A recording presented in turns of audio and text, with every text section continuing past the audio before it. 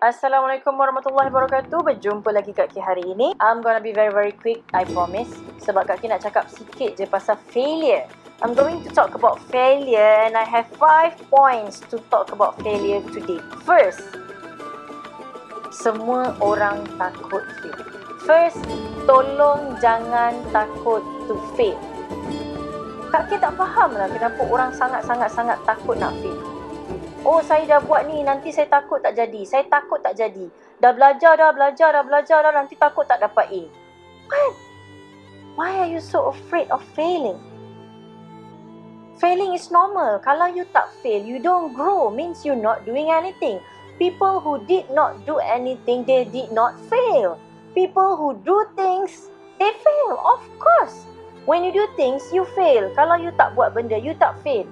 Masa Kak Ki buat Photolicious, every photographer saying like, oh, fotografi senang. Kita duduk, kita tunggu klien. Kak Ki cakap, fotografi mencabar. Kak Ki fail so many things. Diorang cakap, I tak faham kenapa you fail. I okay je.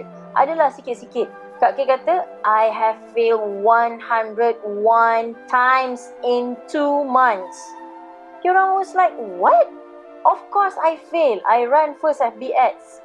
Main tekan button je, fail. I beli kupon masa FB ad keluar, fail. Tak ada klien. I have client, salah skrip, I fail. I have client, salah orang yang layan pula, fail. I have client tapi fotografer tak datang, borang salah, I fail. Bila banyak klien, staff berhenti, the workload is too hard, I fail. Every time I fail, I learn something.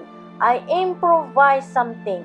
Sebab tu Photolicious was on the peak at that time kerana we did things that people do not do.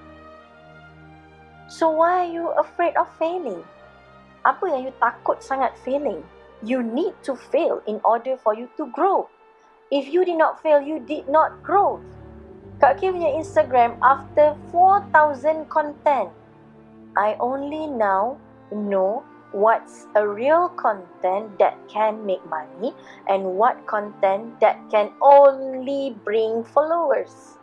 It's two different things. Content yang mana yang bawa duit, content yang mana bawa orang. Itu dua benda yang berbeza. After 4,000 content, I did.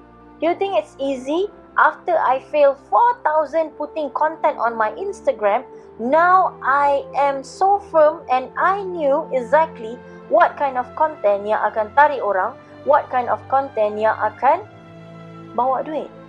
It's two different things. Do not afraid of failure. Do not afraid to fail. Perkara kedua, apa yang jadi bila you takut? Bila you takut untuk fail? You akan takut nak buat semua benda. What happen bila you takut nak buat semua benda? You will not do your best. You akan rasa whatever you do is not the best. You akan stress. You akan depressed. You akan rasa you are not enough. You takkan boleh buat gratitude. You akan rasa this is the worst. I fail again. Kalau Kak Kim punya ayat, okay, we fail, so what do we learn? How are we going to change this?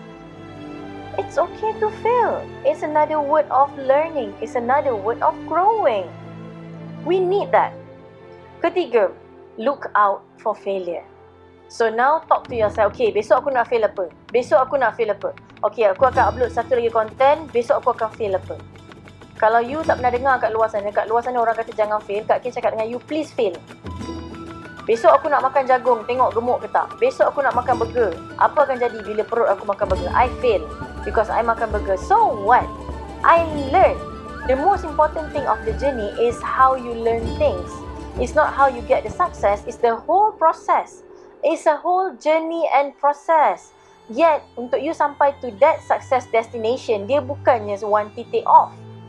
It's grow and grow and grow and grow. Once you success, you will keep on failing. Sebab you akan buat benda yang baru lagi. You akan grow, you will meet that failure. You will meet them. So look out for them. Bila Kak Ki cakap look out for failure, means keep growing. Do things, keep going, move on, keep doing it. Whatever you do, keep doing it in a different way. Keep adding up spices. Push it. If you biasa run 1 lap, tomorrow do 2 laps, tomorrow do 3 laps. Kalau you dah berjaya, nanti you akan cakap, oh, I fail at the 3rd lap. My first lap, I fail because I only do first lap. Patutlah tak jadi apa-apa. After 151 laps, then I know I'll be the fastest runner in the world. After 151 failure laps, then I found the success. You see? Number 4, always look forward. Maksudnya, learn. When you look forward, you learn. Fall forward. Learn. Whenever you fall forward. Apa kesalahan yang aku dah buat, I'm not going to repeat that, but how am I going to use that to strengthen myself in the future? How am I going to do that? How am I going to do that? And last but not least, the more you fail, the more you learn. Trust me. Please trust me on this. The more you fail, the more you learn. You bukan learn sikit-sikit tau. You learn so much. You really learn so much. Please, don't afraid of failing. The more you fail, the more you learn. Whenever you fail, bangun balik, bangkit balik. Learn new things. Do it the same thing, inject benda baru. Do it over again. Do it over again until you buang semua benda yang doesn't work. Then you find the one that works. Ingat tak kejadian buat mentol tu? Bila orang tanya dia, oh, you have failed a 1,000 method of doing mentol. Apa dia cakap? No, I found 1,000 method that doesn't work untuk bina satu mentol.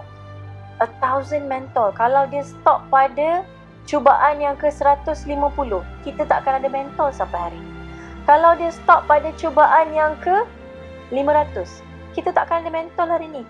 Kalau dia stop pada cubaan ke-999, kita tidak akan ada mentol hari ini. Fail forward and learn and grow. Please, keep on moving. Keep on going. Keep on forward. Bring it up. Bangkit. Bangun. Rise. You are champion. You rise. Rise. You are the cheerleader of yourself. Go make yourself proud. You are champion. Remember, you are champion. Bangkit, bangun. Make mistake, fail, forward, learn and grow. Ulang balik step tu over and over again until you meet the success. Sampai sini saja. Assalamualaikum warahmatullahi wabarakatuh.